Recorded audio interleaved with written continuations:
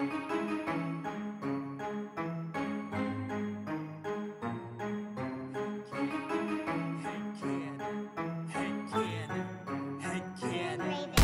you wanna play a game? Do you like scary movies? Do you wanna eat some brains? Is your chainsaw arm groovy? How bloodthirsty could a talking plant be? Eat your liver with some fava beans and a nice Chianti. Come play with us forever, cause down here we all float. I never drink wine, so you're gonna need a bigger boat or a throat to choke. Whether you're in the prim or dairy, got red rum where you bled from. Put your dead son in a cemetery. It's him or Carrie. Be very afraid you'll be our number one fan and get carried away.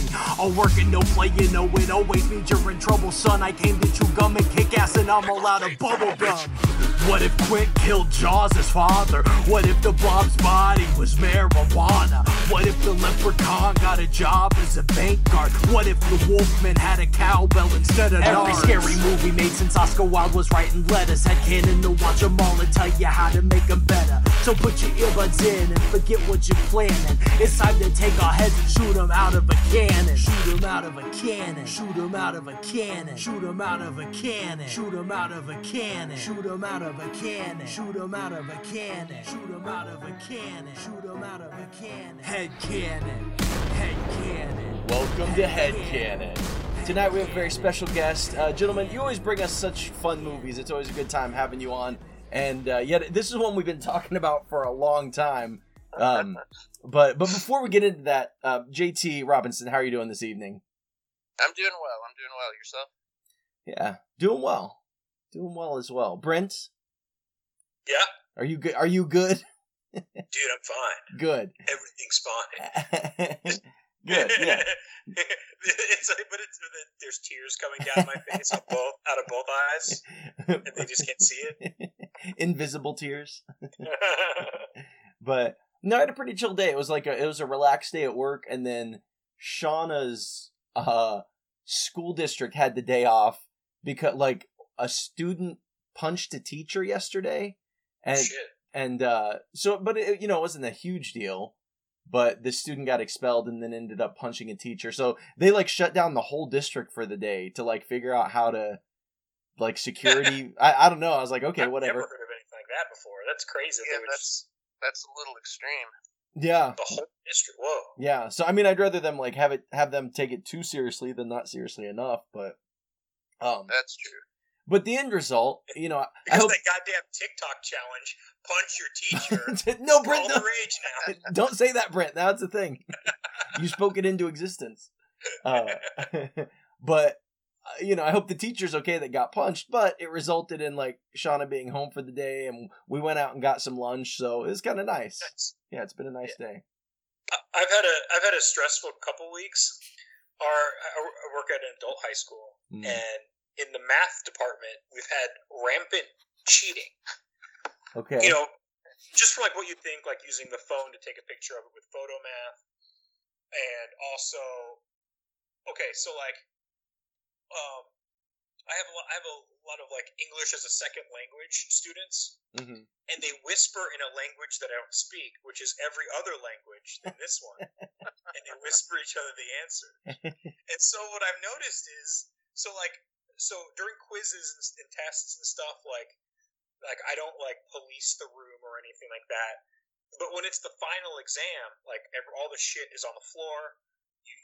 You only have your test and your calculator and your notes. That's it. And people freak out because they can't. Also, I stagger it. I let I let the people who are doing better take the final exam early. Nice. And then I just hold on to their paper, and give it to them at the end. So then, that person who posted up against the smart kid, he or she can't cheat or whatever. And so, you'll see, someone's getting, B's and A's on every test and then do not know anything. I'm telling you, they know nothing on the final exam. And Right. It's weird. Yeah, that's wild. Plus their attendance was just fine. So they absorb nothing just out of the air into their brain. So I have these. Sorry, I'm coughing. I have a couple of Haitian students, right? And they're lovely. They're wonderful. And when people cheat, full disclosure, I don't really give a shit. I still get a paycheck. I don't care. They're Right. not children. I'm not like teaching them life lessons because they're not going to like change their mind about it. Right. Well, and it's probably not people. It's not somebody who's going to like go on to Harvard and then go like work at NASA and like fuck up their calculations because you let them cheat at adult high school and like kill an astronaut. Like, we're probably not talking about the highest of stakes right now, you know? Yeah, I'm going to kill an astronaut. So I mentioned like, I say, you know, if you go to the next class without knowing what you need to know in this one, you can't cheat over there. I was like, because the other teacher, half of his final is giving a presentation. Every person gives a presentation about it. A math presentation? Yeah, like you explain like an equation. You know? Okay. And so there's a long pause, and this lady chimes in. She goes, "I want to tell you, we haven't been cheating all term. We've just been comparing each other's answers." And I go, "That's exactly what I mean." Yeah.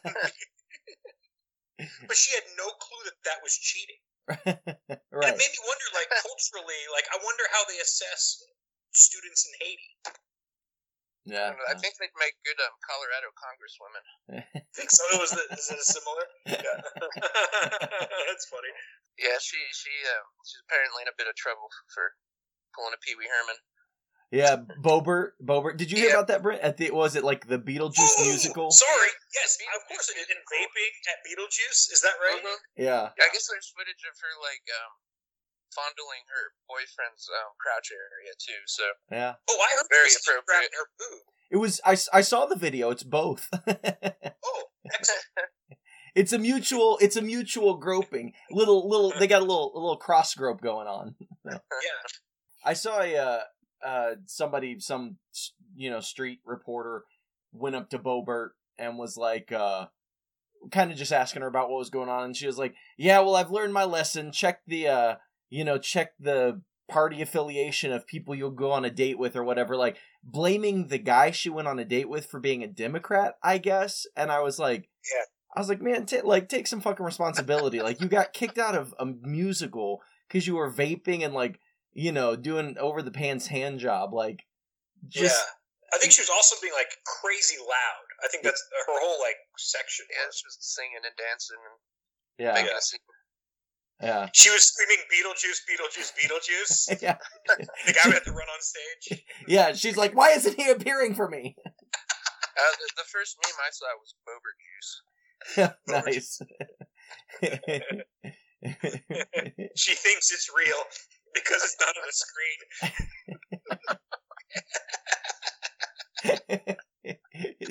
She's like, why isn't he appearing in the palm of my hand?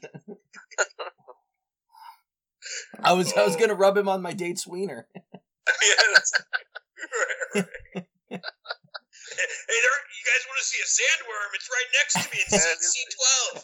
Then they get Peter juice. very, very, very similar to mugwump juice. Yeah. Oh shit. Well, so, what did you guys think of the film? Oh man, I'd seen it. So yeah, if we to dive in, what year was this? 91. So yeah, talk about 91's Naked Lunch, and then JT, do you just want to talk about a little bit as a little intro? Talk about kind of why you chose this movie and kind of your thoughts on it initially.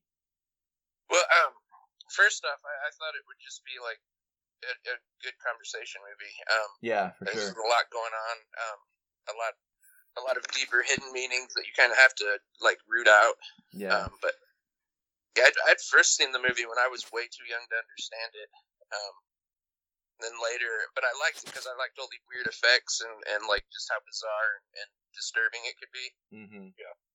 But then later, when I was probably like late teens, I read the book, and the book is just absolutely graphic and disturbing depictions of sex and drug abuse, and it just kind of like the book made me understand the movie better, even though the book makes little sense. But it's basically like William Burroughs, when he was a closeted gay man in a kind of a loveless marriage, and obviously, if he's gay, he's not physically attracted. And I just feel like, going through, like, probably born in like the 1910s, 1920s, and being told that everything he's like attracted to and fantasizes about is like a sin and just absolutely disgusting, and you're gonna go to hell and you could be arrested or murdered for it. So I think he was like kind of like trying to figure out where he was, like, so he was associating all the horrible things with things he like fantasizes or attracted to, and so you got these horrible images, and I think it was like him, like in a stupor of drug abuse, just like trying to figure out who he was and why he was who he was. Yeah, absolutely. And I have not read the book. I had a similar. I watched this movie when I was a kid, and I remembered reading up on it that there's a Simpsons gag that's actually pretty similar to my own experience, because we've talked on this podcast before about how we would go to the Blockbuster Video or whatever, and you'd pick out movies to watch over the weekend. And a lot of times I was attracted to the horror movies because, for a number of reasons, the covers are, they grab you. I can't think of the word I'm trying to think of. Evocative. They stand out. They're more badass. Yeah. You'd always have these evocative movie covers on the horror movies. Typically, they're fun or fucked up or weird in some way. And a lot of times, as a teenage boy, you're like, oh, there's a good chance of being boobs or something in a horror movie versus another movie, right? Naked in the title. Yeah, you got naked in the title.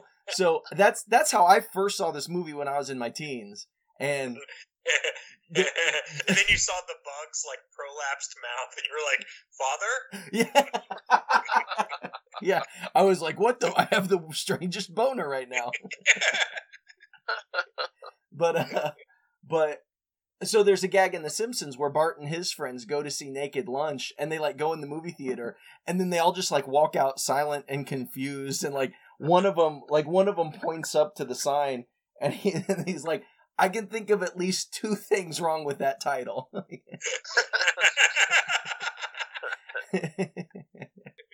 Yeah, but I've seen that episode of The Simpsons, and I'd seen it after I'd seen Naked Lunch. So yeah, the gag made sense. Yeah. That's a very specific gag. I like it. Good.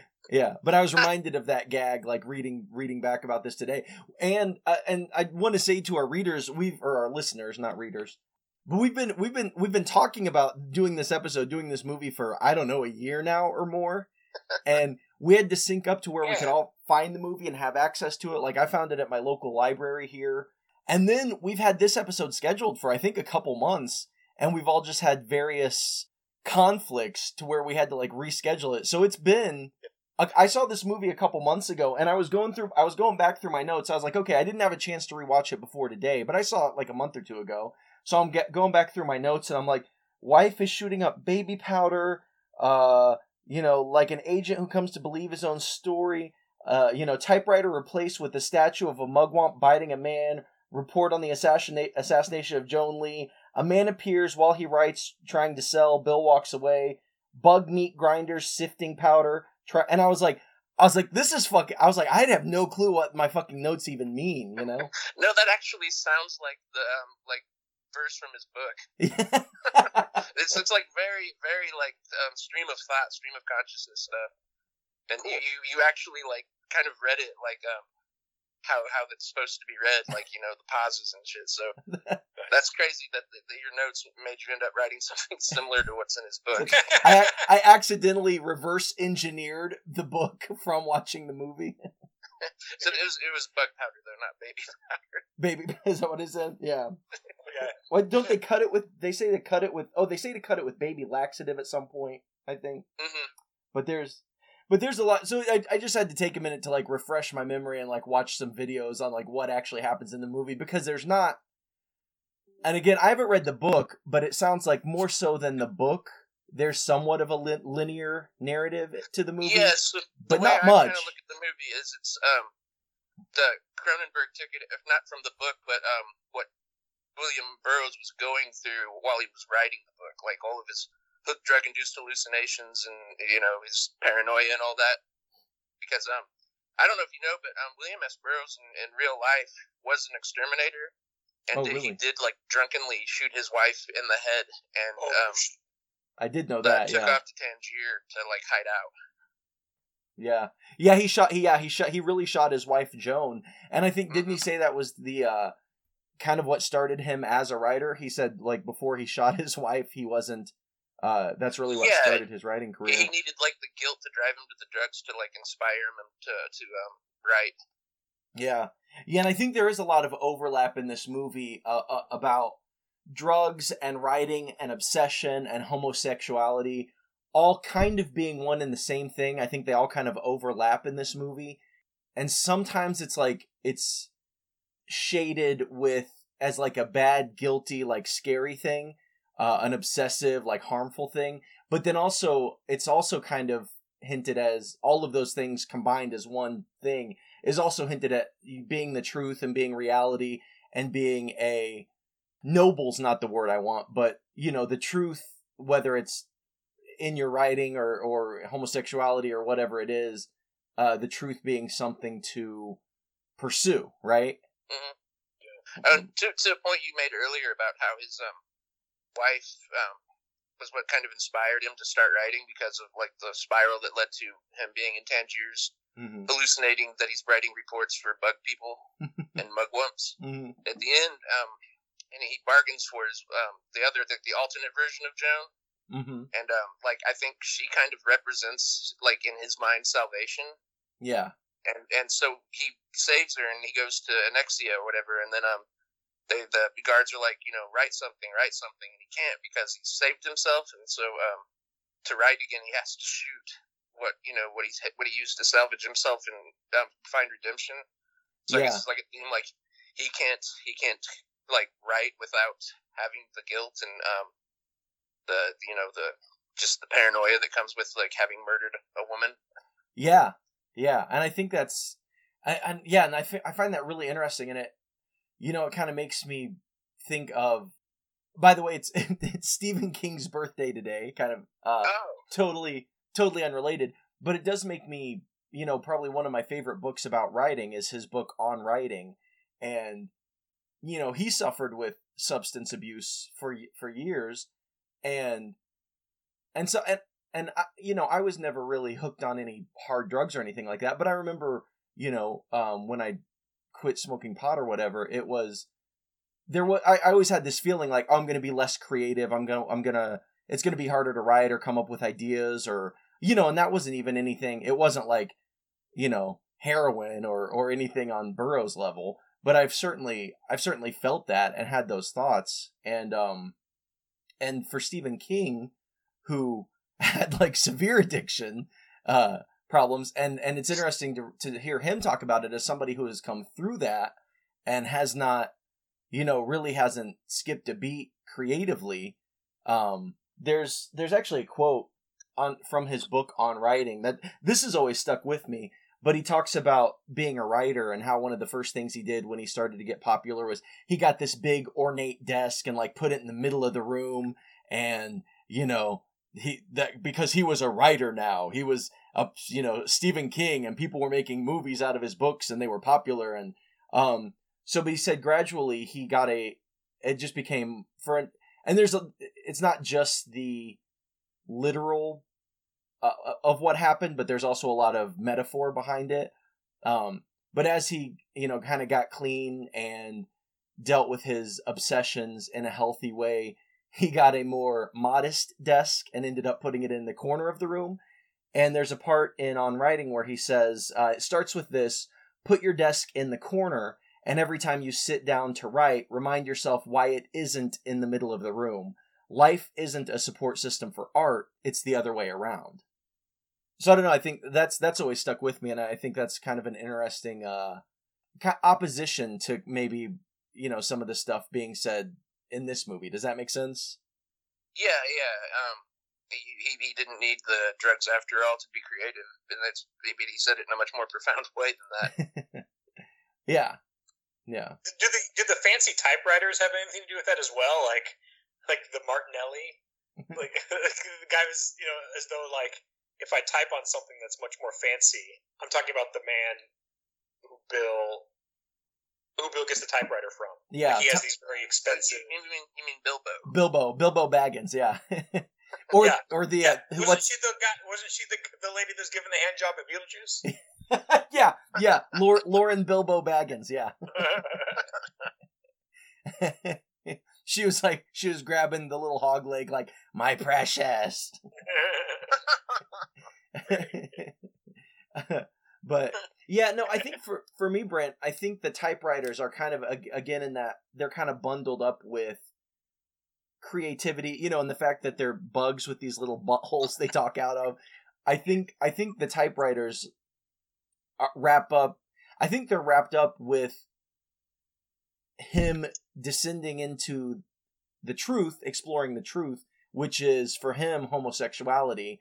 And I think there's a lot of, it's all kind of ground up together, you know, truth and obsession and fear and homosexuality. It's all, and writing. It's all kind of like one package for him, you know. At least that's the way I see it. I don't know, JT, did you have any other thoughts on it, or?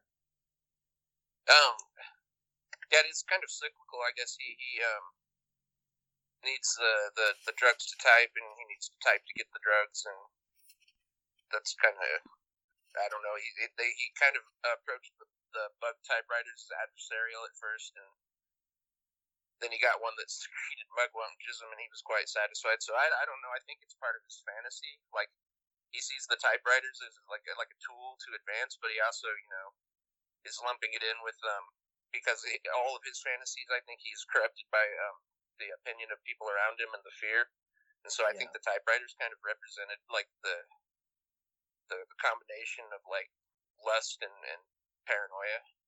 Yeah, I don't know if I made any sense there, but no, that makes sense to me, and I think even, you know, that has to do with when his two friends, Hank and Martin, who I think they're kind of supposed to, wasn't he good friends with Kerouac and yeah, they're Kerouac and Ginsberg, yeah, Kerouac and Ginsberg.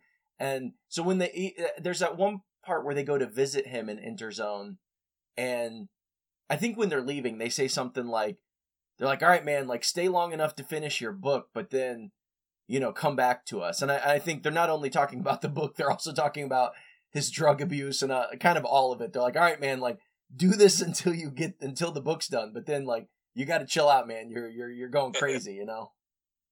Yeah, but with the fact they told him to finish the book, though, I think they really knew he was onto something.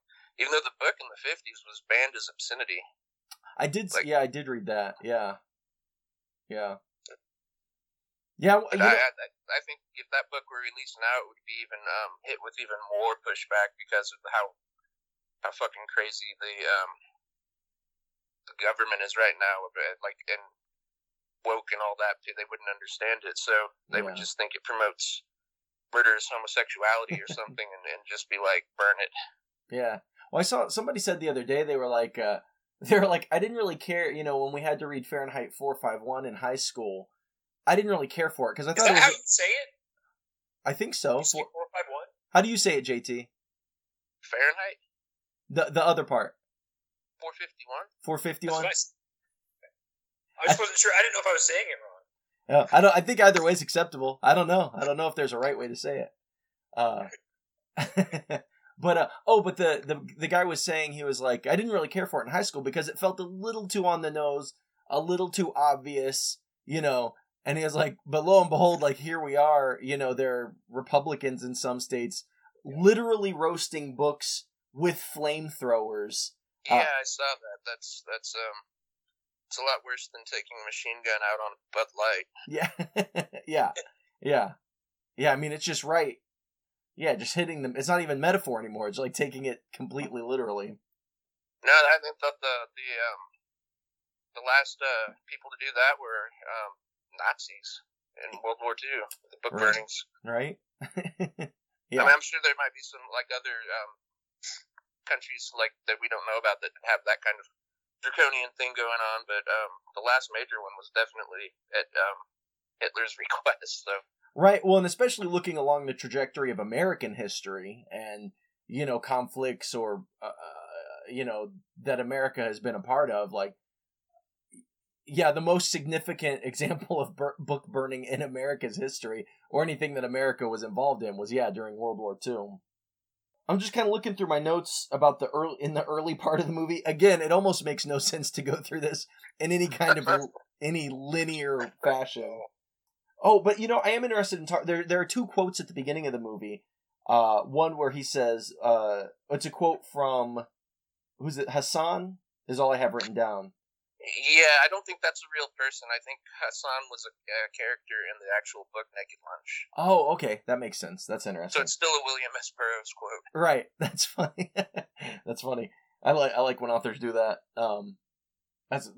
Only because I read a lot of Stephen King. I talk about Stephen King a lot, but I just finished reading It, and he's done this in his other books, but this is just fresh in my mind because in It he has quotes from characters in that book as like beginning quotes to, the beginning of a chapter. That's interesting that you just said you finished It, because in our very last podcast you were like, I just started It. That's true. Yeah, you mentioned that. That's the one we just released. Book. Yeah, I know, right? To me, that's what it sounds like, because there's no in between. That's funny. Yeah, that is funny, because it's an episode that just dropped, but we recorded it probably like 3 or 4 months ago. So is that right? Yeah. And you were like, I just started It again, or whatever. This is the second time you might have read it. Is that right? Is this the second time you've read it, or no? No, I think I read it. I read at least parts of it when I was a teenager. I don't know if I ever got through the whole thing, but I definitely did this time. It's very overwhelming when you see the thickness of it. Yeah, it's like 1,100 pages. It's a long book. Yeah. But it's good. It's worth it. Yeah. But yeah, I've read the book. It's one of my favorite Stephen King books. Yeah. Yeah, I think I've got books that I probably like more than that for various reasons, but I do think as far as Stephen King as an author and just the quality of the book and the themes and the metaphor, like everything working together and coming together, it may be his best book. Like objectively the best book he's written. It's up there. I think I would read it if I went to jail. Yeah. It's like a good. What? Go ahead. Sorry. No, it's okay. I don't have like a rant or anything. I was just thinking, like, I think it is the only time Stephen King has done like cosmic horror. Because isn't it like a timeless being that fought with It's been ages since I've read it, but he fought with a giant turtle that like held the universe in its eye or something. Yeah, it does delve into the cosmic horror, which his Dark Tower series, which is a series of like 8 books. It kind of ties all of his books together and is kind of the mythological backbone of all of his books. And if you extend what he's doing in those books, not just his books, but all human creativity is kind of held together by this cosmic nexus of the Dark Tower in the lore of the Dark Tower series. But if you enjoyed it, JT, there's one he wrote in the 2010s, I think, is called Revival, and it ends up getting into some cosmic horror stuff, and it's one of my favorite books he's ever written. Even I haven't even heard of that one. I used to read a lot of Stephen King when I was younger. Yeah, I wish he would go back to horror. I just can't get into the idea of him not writing horror. Yeah, he has been doing a lot of like more crime stuff lately, and but if you ever decide to pick up another Stephen King book and you want to read something more recent where he's doing his thing, it's horror. It's really interesting cosmic horror. I cannot recommend Revival enough. I'll have to check it out. Yeah, it's really good. Well, there's a hardcover of it on Amazon for $55. Oh, yeah. That's silly. I mean, hardcovers are expensive. No, that should be that much. That's crazy. Because you get it on Kindle for $9.99. Nice. Well, and Brent, what you were saying about reading it when you go to prison, not if you go to prison, when you go to prison, when you get caught because you know what the fuck you did. Yeah. That book, because anymore, I don't have a lot of time to like actually sit down and read. So a lot of my reading is listening to audiobooks when I'm either driving or doing the dishes or mowing the lawn, anything like that. But just so you know, reading, at least at an audiobook pace, it is about 45 hours worth of reading. Okay, I remember you saying that. So. Okay. Yeah, that's cool. But anyway, enough about Stephen King. Can I mention how I watched this movie, how I watched Naked Lunch? Yeah, go ahead. Yeah. I borrowed it from the library like a year ago, uh-huh. right? And I think I watched watched about 40 minutes of it before I then found out I think maybe we weren't going to do the episode. Mm-hmm. But then it got brought back to the library. So then I found it on YouTube, but it's in Spanish. But I watched it with the YouTube-generated English translation. Oh, no. It was awesome. That's awesome. Dude, it takes place in, like the Middle East? Something like that? Or North Africa, I think. If you watch it with, like, Spanish dubs and then like, English translations, it's, like, immediate Telemundo. It's amazing. It's awesome. Is that the only way you saw it? I did watch it, about 40 minutes of it in English from a DVD from the library. I think I've read that's Cronenberg's preferred way to watch it is in Spanish with English subtitles. Yeah, it's great. Yeah. Because the translations were off a little bit, but like with context, you could understand. Like when she like there was like lines where it was like, yeah, you need to. It made sense that you should come over here or whatever, but the translations would be like, do not come over here. But you could understand, okay, they're coming over there, like it just messed up. Right. Yeah.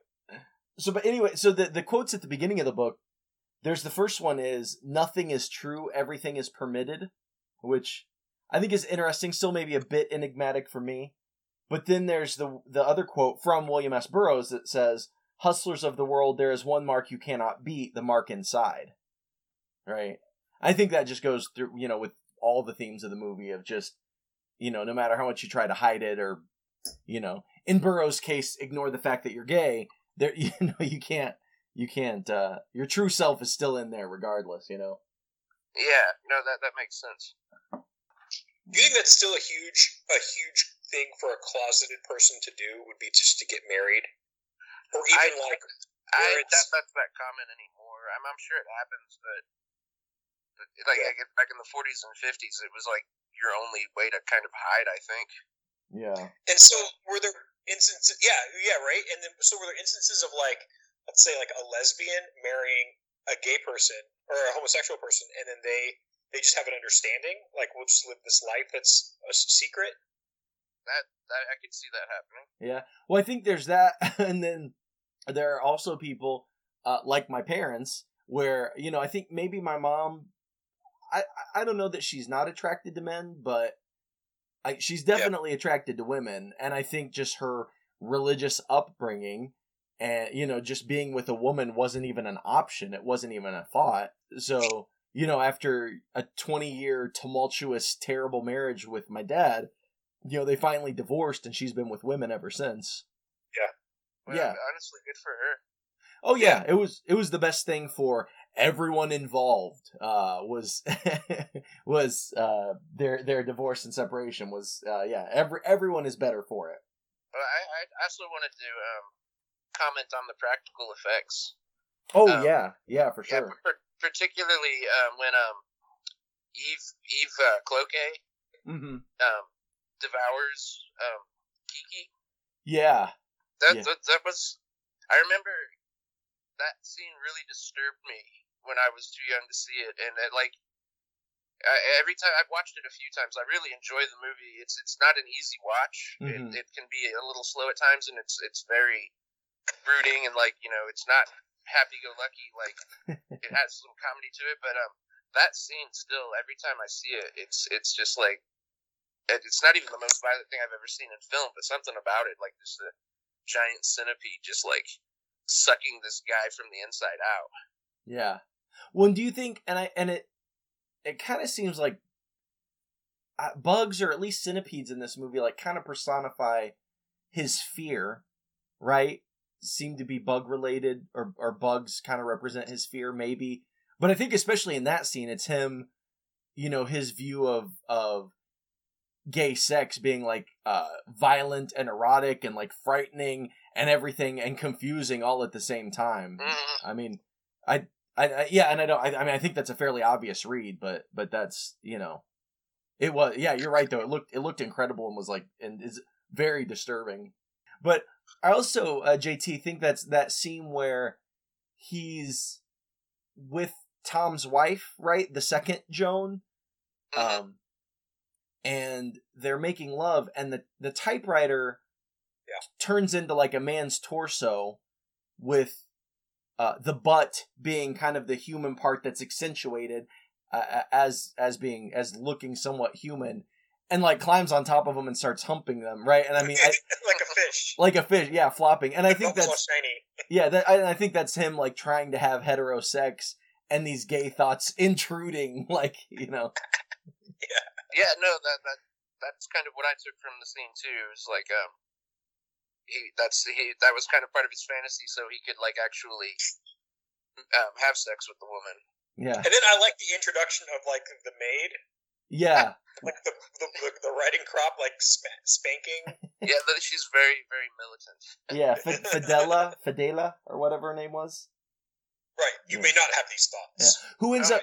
Who ends up being Roy Scheider, right? Yeah, I was about to say, yeah. Benway is actually a huge character, like a recurring character in the book, and he's like this sleazy. At times he's like a pharmacist who's like, you know, doing dirty dealing, and at other times he's like this psychotic like surgeon who like mutilates people, and like, yeah, it's a bizarre book, but Benway is a huge part of that, and I think the reason he's like such the villain in the book is that's like Burgess's way of like, you know, how he feels about the first person who kind of like, you know, got him hooked on shit, is like the enabler. So in the book you said he's like a surgeon at something, like is he like embodying these different people? Yeah, like like all the characters that like Burroughs would deal with, that he liked, where he found like thrill or attraction, but also repulsion because he was repressed. Like he personifies them into these grotesque characters who do horrible and can, like, there's like, he talks about like one of the dealers is like just literally turning into this like amorphous blob and absorbing the mark. I mean, so yeah, the book is very much like it was right up Cronenberg's alley. It's very much body horror. Yeah, well, I think because a lot of actors tried to or wanted to make this, or sorry, not actors, directors. I think I read that fucking what's his name, Stanley Kubrick. I think Kubrick was interested at one point, maybe. Oh, that would have been an interesting take. Yeah, but I don't know if Burroughs is quoted as saying this, but I think Cronenberg has said that Burroughs felt Cronenberg was the only guy to really make this movie. So it makes sense. Yeah, like, yeah. The movies he made before, like what was it, the Scanners and the Fly. Videodrome's fucking awesome. Yeah. I've always wanted to see that one. I haven't seen Videodrome. I think personally I like Naked Lunch of all the Cronenberg movies the best, but Videodrome would have to be like right up there in my top 3. Yeah. Like, History of Violence is also very good, but Naked Lunch was just so unique. Yeah. I've heard, yeah, that's also one, Brent, that's on our list, and that's one I want to see as well. That's also a blind spot for me, as far as I've never watched it for whatever reason. It's almost prophetic, considering it was made in like the mid '80s. It pretty much called the internet out for what it was going to be before it was even a thing, and that's basically just a way to, you know, instead of being a source of good, it's just a way to like satiate your desires, like pornography and shit like that. So yeah, I highly recommend that one. Well, and just on that note, like I've kind of come to think of, because I've talked before about a book I read in high school called 4 Arguments for the Elimination of Television, right? And it talks a lot about television being a passive mode of information gathering, right? It's as opposed to, and then I always think of this, I saw an interview with a director of the CIA, a former director of the CIA, who was kind of saying the same thing about television, who was saying, when we gather intelligence, which is what we do at the CIA, we have a question and we go out seeking information to answer that question. That's how we gather intelligence, right? And he equated watching television to like kind of being a baby bird and just swallowing whatever the mother bird vomits into your throat, right? Mm-hmm. So it's an active mode of gathering information versus a passive mode. It's a passive mode rather than an active mode. And I think the fucked up thing about especially social media is the internet's kind of an inherently active way of gathering information, right? You have to search things, you have to seek.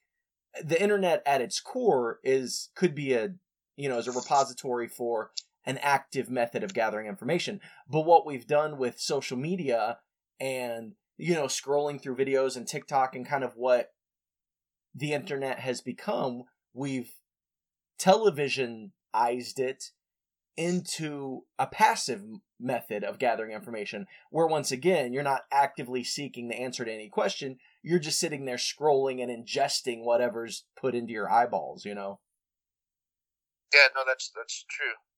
I actually avoid most social media outside Instagram just because, well, not for that reason that I was being brainwashed, but mainly because it's like a platform for people to show their true colors, and it was kind of disappointing how many of my friends were not who I thought they were once they got on social media, and they just kind of air all their dirty laundry or their politics. Yeah, that's another thing too. I think it's easy to say stuff to people you wouldn't say to their face, and another thing is I think it's bringing the world together and making the world smaller isn't necessarily a good thing when... No, I agree. I totally agree. Yeah, well, because I think if you for instance, kind of the big Republican right-wing scapegoat right now is trans people, right? And transphobia. And I think without social media, these fucking... Hicks and bumfuck nowhere wouldn't even know trans people existed, let alone have an opinion on their existence, And Trump would have never been president. Without social media, Trump is not president. Yeah, I firmly believe that. But, if they were exposed to trans people in a way in real life, where they had to, interact with them and see them as human beings and, get to know them, that's very different than... than this manufactured outrage, experiencing trans people through the medium of Jordan Peterson or Ben Shapiro or Matt Walsh or any of these fucking scumbags, just appealing to people's bigotry for political points. You know what I mean? Can I share a YouTube video I saw today with you? Yeah. I went down a little rabbit hole of this guy named Professional Douche. Okay. He goes to Trump rallies, and he pretends to be on their side. He's like one of those people. Mm-hmm. So, one I saw today was he held up a sign at a Trump rally. There's it's on a sidewalk in front of a busy street, and and there's a bunch of old people there supporting Trump, and his sign says, "The KKK endorses Trump." Okay. And he's shouting it. He's shouting it out, at the people passing by, and all the supporters are like, "You're not supporting our cause," but he keeps going "I'm with you. Right. We're on the same team." Yeah. And he's with them, and it's so awesome. And so a cop is "Well, I don't know." A cop comes by and is I think that if you stay here, something bad will happen. And he has a brilliant next line. He goes, "No, my friends will help me." He doesn't get it. Oh man, it's so good. Yeah, that is good. Yeah. Yeah, just taking their He stays with the bit. It's so awesome. Yeah, taking their shit to the logical conclusion. Yeah. Well, he also sees... Wait, I'll do one more thing, and I'll shut up, I promise. No, you're fine. He's got a bunch of videos, and he targets this one guy who he happens to see at all these rallies. Okay. Named Samuel. And he's always "Samuel!" And Samuel's "No, he's back!" And he and he's always "We're gonna be friends, Samuel, I need a hug." And Samuel's "No!" He photoshopped himself with Samuel. He's in a tub, and Samuel's sitting outside the tub. And he gives it to him, and Samuel rips it up, but he's got a whole stack of them. He's "Don't you want a pocket-sized picture of you and I?" That's awesome. What's Sorry, that? I'll shut up. I'll shut up about it. No, that sounds fun. And you know what's going to happen is I'm going to forget about this, and then when I'm editing this podcast in like 4 months, I'm going to hear you say that, and I'm going to be like, oh yeah, and then I'm going to look it up, and I guarantee I will look this guy up in like 4 months. I'm going to get curious and be like, oh yeah, shit, what was that? Yeah, okay. Yeah. All right, sorry. I just happened to kind of fit, and I was excited that I saw that today. No. That's how it always goes though. Like I always we do a podcast and then I forget what we just talked about the minute after it stops. But then as I'm editing, I'm always like, oh yeah, I was going to look into that, and I wouldn't look into that. Like it's always like hearing it for the first time when I go back and edit it, you know. Yeah. That's good. But we did, you know, kind of talking about predicting things, and I saw a video of Peter Weller talking about the book and just kind of like the satire of the book, and talking about how it kind of predicted, you know, the AIDS epidemic, the crack epidemic, liposuction, and it was kind of talking about those sorts of things and predicting them before they ever really happened. Yeah, no, definitely. That I totally see that now that you say that. Yeah, which I thought was interesting. And again, I haven't read the book. I want to read the book. I'm going to read the book after this, but not for 4 months. Not for 4 months. No, honestly, no. Again, it'll be a year before you can find the book. And I'll have to like pull its charred carcass from a pile of books in Florida. Actually, I have a copy somewhere. If I find it, I might reach out to you and see if you want me to like mail it. But okay. You can find it at like bookstores. It's not that hard to find. But yeah, let me look into it. You know, one of the libraries up here may even have a copy. Maybe they've got pretty extensive collections up here. But one thing, this isn't really super interesting, but I thought it was somewhat interesting that while Cronenberg was making this movie, he was also starring in Clive Barker's Nightbreed. Yes, yeah, I knew that too. I'm a big Clive Barker fan, so I love Nightbreed. Yeah, which I've seen clips of that movie. I mean, I'm familiar with, you know, Hellraiser and that stuff, but yeah, I found that interesting that he was working on both things concurrently. Well, if you decide to watch Nightbreed, there is a director's cut, and it is much better. They made some cuts in the theatrical release that made certain scenes just almost like unintentionally funny. Oh, really? Yeah. Okay. Yeah. Okay. I'll definitely seek that out then for sure. I think that's also on our list somewhere. Brent, I have a list of like, I don't know, 300, 400 some movies. And then I've narrowed it down. I've got like a short list of 50 movies, which that's typically what I give to people when they ask. Sorry, my dog's going crazy. My family just got home. But when people ask for movies, and they get more ferocious, they're just tearing them apart. You just hear them attacking, and somebody's like, "Oh God!" and you hear gunshots. I'm like, "It's fine, guys. Don't worry about it." Oh Jesus! But your family wins. That's good. Yeah. They kill all the dogs.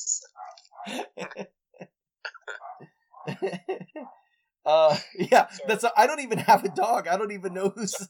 Another dog came to like. He's like, "This is my house now." He's like a pack of dogs. Yeah.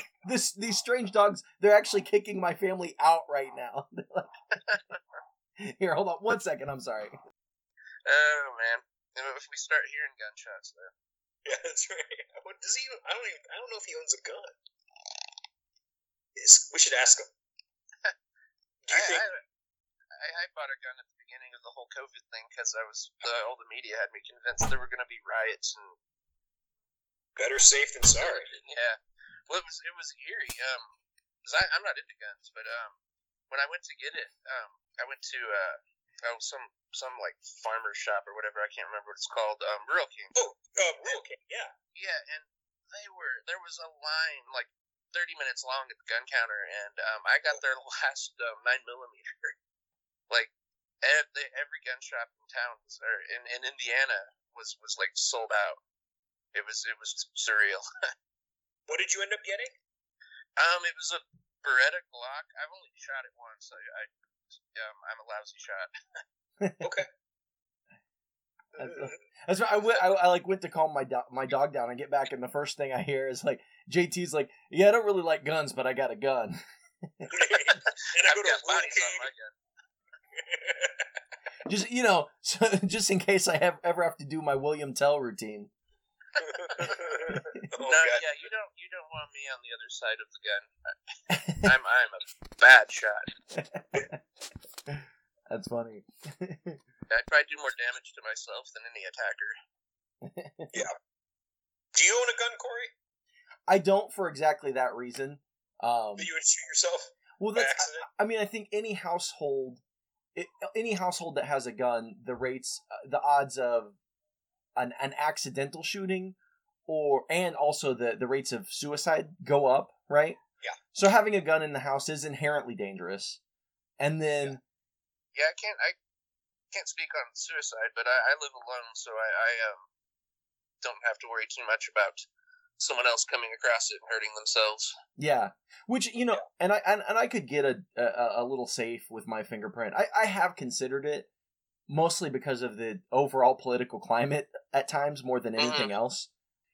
No, I worked with a guy who was we would have like discussions that always ended up being arguments because he was pretty conservative and I'm not conservative, but he said something that frightened me once, and he was like basically like if if the shit hits the fan and civil war happens, we're gonna be coming for your stuff, not the other way around. And I was like, damn, he's right. Yeah, they have all the guns. Exactly. Yeah, that's Okay.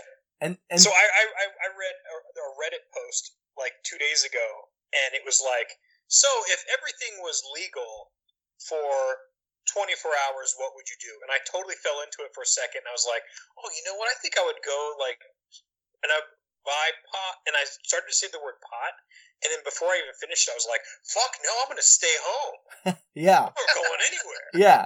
Like they were like alluding to like the Purge stuff, Yeah. No, the Purge happened. You fucking hide. You keep your head down. I wouldn't do anything. And I clicked the comments, and the first thing was hide. Someone said hide.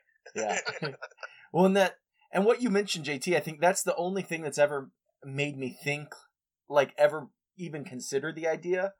But I do think there's a lot of, you hear this all the time, like, if you go far enough left, you get your guns back,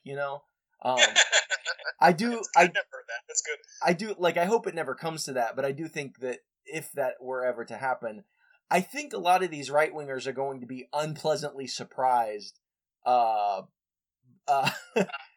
don't think the leftists they come for are going to be as unarmed as they think we are, But so the other reason is I haven't seen anything conclusive, and if any studies have been, studies probably haven't been done, and if they have, they've probably been suppressed by the gun lobby.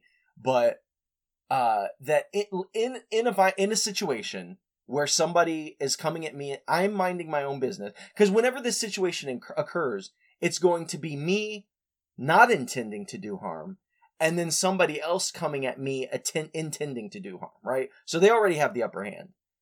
And if I add into the equation having a gun on my side, does it increase the chances that I defend myself? Or does it increase the chances that it's either used against me or accidentally used against one of the other 4 people in my house? And I don't know the answer to that equation, but I'm not convinced that the net... I'm not sure there's a net gain in safety. Does that make sense? Yeah, no, there's... pulling a gun just exacerbates the situation to the point where the individual invading your house might not have meant to harm you, but, you pull the gun and he does. But right. And then it's like the punishment for just taking a couple dollars doesn't really fit the consequences of death. Right. Yeah, for me or anyone in my family, like, you could take every single thing in my fucking house at that point, you know what I mean? As long as everyone's safe. I think that most people are getting robbed during the day while they're at work. Yeah, I think if you're a criminal going into someone's house like in the middle of the night, you're a fucking idiot because they probably have a gun. Yeah, worst time to do it. Yeah. But anyway, I was just like caught up in the mania of the whole situation back then. It was like I think some people forget how absolutely mind-bogglingly insane it was when COVID was first hitting over here. Yeah. Oh, yeah. And like my brother was the one who convinced me to get the gun because he was like, yeah, I went into a gun shop to look at a gun the other day, and they had all full cases and full shelves, and I went back the next day and they were all sold out, and I was like, that's frightening because who's buying the majority of those guns. Yeah. Idiots. Yeah. Far right-wing idiots. Yeah. Not you though, JT. Like, I think you're justified in what you did. Well, no. Well, and that's I trust you more than I do those idiots. Right. But yeah. that's No. Well, like I said, if I had a family, I don't think I would have purchased a gun. But it was literally like right after I had COVID, and I had COVID when it was early on, and like, everyone was convinced you were gonna die if you had COVID. So it was like right after that, and I was stuck in my apartment for 2 weeks with nothing to do but like watch news and shit, and I think I went a little insane for a minute, and then I got out and I was like, yeah, I need something to defend myself. Yeah. Well, and like I said, the thought has definitely occurred to me, and I think there are a lot more leftists with guns than a lot of people might expect. But then, like, I'm a leftist with the gun, and I think the reason that a lot more leftists have guns is because the right has so many. Right. Well, because their weekend hobbies now are like dressing up in camouflage and cosplaying soldier out in the country, like running around shooting. When they're not burning books and shooting Pepsi, or not Pepsi, but Bud Light. Yeah, burning books, shooting Bud Light, and fucking running fake army drills in the woods. Yeah. I mean, like, have you even seen anyone? I mean, have you seen someone have road rage in the past 5 years? Like, that's so stupid. Yeah. Like, why would you ever rage while driving nowadays? Because that's just like asking to get shot in the face. I have to be honest, I have probably flipped more people off from road rage than I should have, but that's where my temper flares the worst, is when I'm driving. If you cut me off, I'm instantly pissed, and like I want to ram the back of your car. At least I can just flip you off. Yeah, and that's a good enough release. Yeah, that's good. I think, but you think about it afterwards. I'm like, that's how you get shot. Yeah, you flip the wrong person off. Yeah, they're already pissed off. Yep. Yeah, you don't know what kind of day they had. Yeah, well, and most people who are driving like jerks, I just assume are probably mean or petty, pissed off people. Yeah. Yeah. I just always drive like I've got nowhere important to go. I just try to keep that mindset all the time. I'm in the middle lane on the highway, just going the speed limit. Yeah. No, I like driving. I like driving my car, and I like casual drive. If I'm bored, and I'll just throw in like an audiobook and drive around. But even when I'm like driving for like pleasure, you cut me off, and I'm not listening to that book anymore. I'm like seeing red, and I don't know. I'm generally a really laid back guy, but I get road rage when I really wish I wouldn't. Yeah. Well, before we wrap up here, I wanted to the main thing I wanted to talk about is I remember, and actually I had a lot of times if I have an idea for not only this, but like for a story or something I'm writing or whatever, I'll record a video of me just like talking, right? So I don't forget it, so I can go back to it later. And I had a video that I just watched earlier today that one thing this movie did for me was it generated a lot of thoughts about writing that I don't think is anything that's necessarily discussed in the movie or talked about, but it definitely, like I said, inspired some thoughts. But the first thing is, as someone who does write on occasion, a lot of the writing I've done has been for the stage, for this group I started in Indianapolis called Defiance Comedy. But one of the thoughts I had was, as a writer, there's really for me, I see two reasons to write. Either one, it's because you feel you have something to say, and you're almost like, oh, I need to communicate this. I need to tell people this thing, whatever it is, this thought, or people need to know this and I need to tell them. I think that's the first reason. And then the other reason I think is just wanting to connect and wanting to relate to other people. And just the weirdness of being a human being in this weird world. Like, I think it's natural to want to connect on some level. And so I think there's, I assume, maybe there are other reasons people write, but I always assume it's probably a mixture of those two things. Sometimes it's maybe more one, sometimes it's more the other, but a desire to like tell people things, and then, but also a desire to like connect and relate, Yeah. No, I unfortunately, I kind of like, side more with the Burroughs approach. I used to write a lot in college, like stream of consciousness, but I was almost always high. Yeah. And since I've cut back on all that, and life in general, I'm working 10-hour shifts, and yeah, and just I don't know, man. You once you're in like the work cycle, it's just like anytime you're not at work, for at least me anyway, I just want to like disconnect and relax, and I don't feel like thinking. Yeah. Well, that's and that actually brings me to my other point, or the other thing I wanted to talk about, which is, in Stephen King's On Writing, but in also, like, I think pretty much every book about writing that I've ever read, any blogs I've read or whatever, the hardest part to anything, but I think writing included, is just starting, right? Is just sitting down and forcing yourself to do it. And there are other books and movies that have, writing and creativity as an obsession, as an addiction, is not unique to this book or this movie or anything. I think it's a common theme, a common trope in fiction.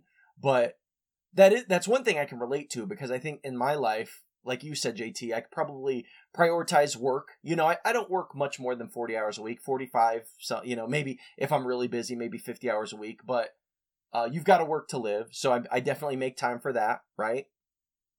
And then after that, I make time for my family, hanging out with my family, hanging out with my kids, whether it's like watching movies with them or whatever.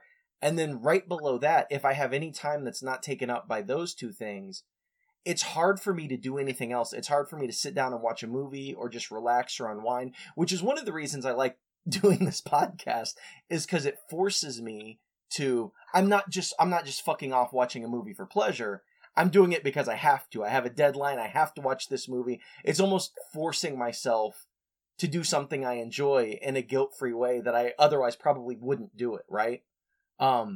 Because if I'm not working or spending time with my family, anything else I'm doing, in my mind, I'm always like, I should be writing something. I should be doing something. I should be working on something.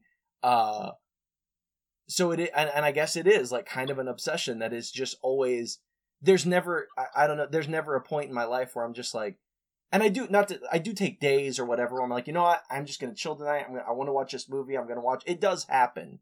But most of the time, I'm either working, hanging out with my family, or my mind is like, yo, you should be writing. You really need to be sitting down and like putting shit down right now, But yeah, I don't know. I kind of wish I was actually a little bit more like that. When I'm at work or when I'm leaving work, all I'm thinking about is not having to think and just like turning on something mindless or getting into a video game. Yeah, which that and I think and I can understand like why what I'm saying would be appealing to you, but what you're saying is also appealing to me, because I can't play video games, JT. I just can't do it. Like I'll play a game for maybe a week, and then I'm like, nope, that's too much of a time. I just feel so bad. I'm like, I can't do it. I gotta stop. I gotta turn this off and like erase this. But what else did I have here? I do think something I think makes for great writers that I think I wish I were better at is seeing the world as metaphor and symbol, right? Like finding patterns in things, but not only recognizing symbolism in things and like drawing metaphors between different things, but also like choosing to believe that has meaning, right? Like not only drawing metaphor, but almost treating that whatever metaphor you've constructed in your head as objective reality and having some actual concrete bearing on your life and on reality. Does that make sense at all? Yeah, no, it does. So that was just a thought that occurred to me that I think some of my favorite writers are able to do that I wish maybe I were better at times. But then, okay, so then the other thought I had about writing is that how it's kind of like, at least for me, you know, kind of like truth through obfuscation, right? Like it's, for me, is a desire to like communicate things and like talk about things and be honest, but never wanting to be seen as like weak or vulnerable or you know, anything like that. So writing, especially fiction, is a way to like get at these truths and be vulnerable, but doing it like distancing yourself and doing it through characters and through prose. So it's not me like actually being vulnerable. It's like playing it out and like my character saying that, you know. Does that make sense at all? Yeah. Yeah. Yeah, no, I like I said, I used to try to write. I occasionally tried to write like stories. Like I wanted to, at one point, the goal was to actually try to write a book, like a fictional book, and you know, I'm obsessed with like weird, so of course I was going to make it weird. And but yeah, like I put a lot of myself into the character that I'm writing from, like their perspective. So because, you know, I can't draw from other people's perspective. So yeah, I think in writing fiction, a lot of it goes into it. Yeah. Yeah, and I think for me, like, yeah, of course, there's going to be bits of you in every character, because ultimately it's all coming from you, right? But I do think, but a lot of what interests me is trying to get in the minds of other people and like figure out why they do what they do and why they think what they think, and like, and again, ultimately it all comes back to me. It's coming from me. But, yeah, no, and I'm by no means a good writer or even a mediocre one. Yeah. So when I would write, I tried it maybe 4 or 5 times to write like a story, and I'd get like I think maybe the most I got into one was maybe close to 25 pages before I kind of just like petered out. Yeah. But yeah, I'm the character that's the perspective the story is being told from mainly, and then yeah, I try the other characters. I try to make. Yeah, I don't want them all to be me, because that would just be boring and weird. So yeah, I try to get into other people's minds and think of how they would speak or react, and to like weird situations or normal situations, and I find that I feel like I do better with the reactions than the dialogue. Yeah. See, and I think for me, writing, because most of what I've written was for the stage, for Defiance Comedy, a lot of my stuff I find to be dialogue heavy, just because on the stage, that's all you have, right? It's just actors reading lines. So that's something I've been working on the last few years is, can I show this? Do I need to have, do my characters need to be explaining this thing? Or is there a way I can show it rather than have the actor, like, you know, say it? So yeah, to avoid exposition, kind of. Yeah. Which I have a script right now it's done, but I need to go back through and polish it up and do all. Yeah, try to convert as much of the dialogue to description as possible. In 2 weeks, we're talking about 2010's Beyond the Black Rainbow. So be sure to check that out. And as always, you can follow us on Facebook at Danger Explosion Presents Headcanon, on Instagram at HeadcanonPod, on Twitter at Horror Movie Pod, and you can always follow the subreddit r/Horror Movie Pod. But anyway, was there anything else y'all want to talk about before we kind of wrap up and get into headcanons here? I think we did a pretty good I think so too. Overall review. Yeah. Okay. Yeah. Okay. Well, then, do either of you have a headcanon you want to go forward with, or I can go first? It doesn't matter to me. I actually don't this time. I feel like the film is enough of a headcanon on its own, because I mean, there's so much room for interpretation, which I love. I love movies like that where the movie is this for me, but something completely different for the person sitting next to me, or something like that. Yeah. I love that about this movie. I think that, it's so subjective, and and not that you don't get this with movies that have more of a linear narrative, but I do like more than a lot of other movies, this movie invites you to just kind of feel it and experience it and kind of like feel your own feelings about it and like, you know, just think your own shit about it, you know? Yeah. Well, Brent, do you want to go ahead, or I can go ahead? I can go ahead with my headcanon that I just wrote down right now because I forgot up until now that was a thing that was needed. All right, so my headcanon is one of these mugwumps at the end, because they're all tied up and they're being like milked for their mugwumpjism, right? That was weird, yeah. Yeah. So, by the way, there's a rap song about this movie where they talk a lot about mugwumpjism. I can't think of what it's called, but yeah, there's a hip hop song about this film. Well, JT, in about 3 or 4 months, I'm going to be looking it up and listening to it. So I think it was. You drop it right here? I'll drop it right here.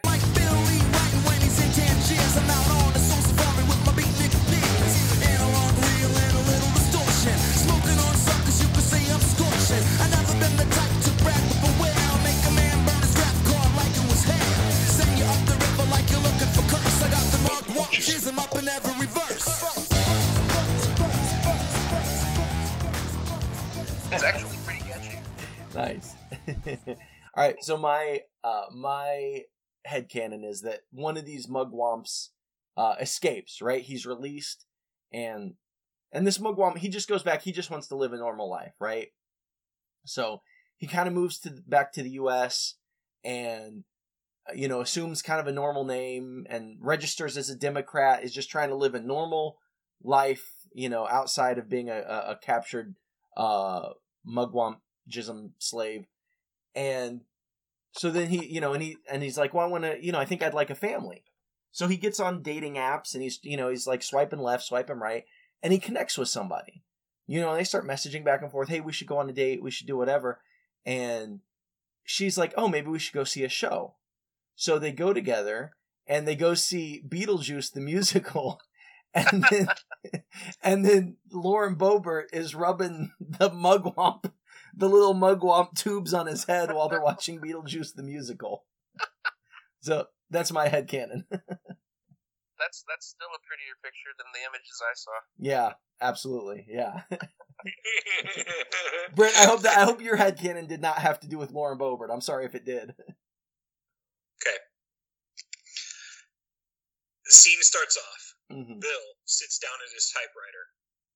He begins typing.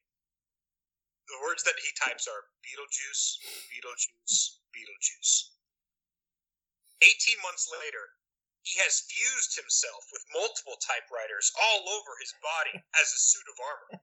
At the opening of his new Broadway musical, there's a real loud lady vaping. Out of his prolapse emerges a gun. A ribbon spool receptacle attaches to his eye, and it pulls up a zoomed-in image of her blueberry raspberry elf bar vape device. No smoking, citizen. And he moves to shoot it out of her mouth. Fast forward to his execution. 3 liquids are pumped into his arm, but it only excites him and has no effect. He turns to the spectators and says, "Dead or alive, you're coming in me." That was fantastic. You're gonna love Videodrome. Yeah. Yeah, I think I'll watch it before we review it. Yeah. Before it comes up on the sketch. Yeah. Yeah, we do not have it in the queue at the moment, so. Yeah. All right, well, JT, thanks for being with us. Is there anything you want to mention or words you want to leave us with before we skedaddle here? Leave Boebert alone. Is that like the Britney? Yes, yeah, that was my Britney alone. That's fantastic. Awesome. All right, well, thank you as always, JT. It's been a pleasure, and thank you everyone at home for listening. This has been Headcanon. I think it's time to discuss your philosophy of drug use as it relates to artistic endeavor.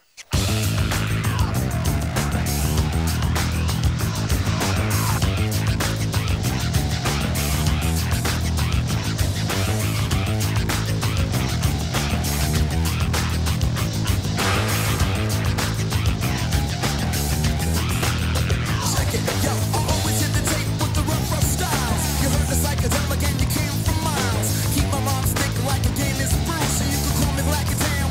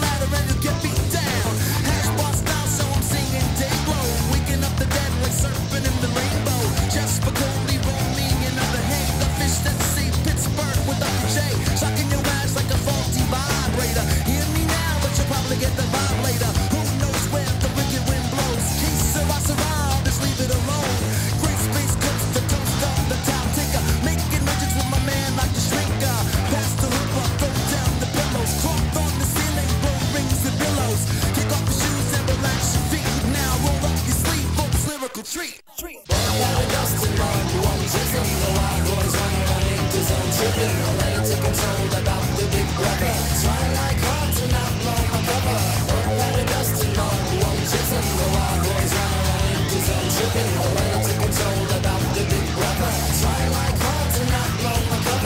think it's time for you boys to share my last taste of the true black meat.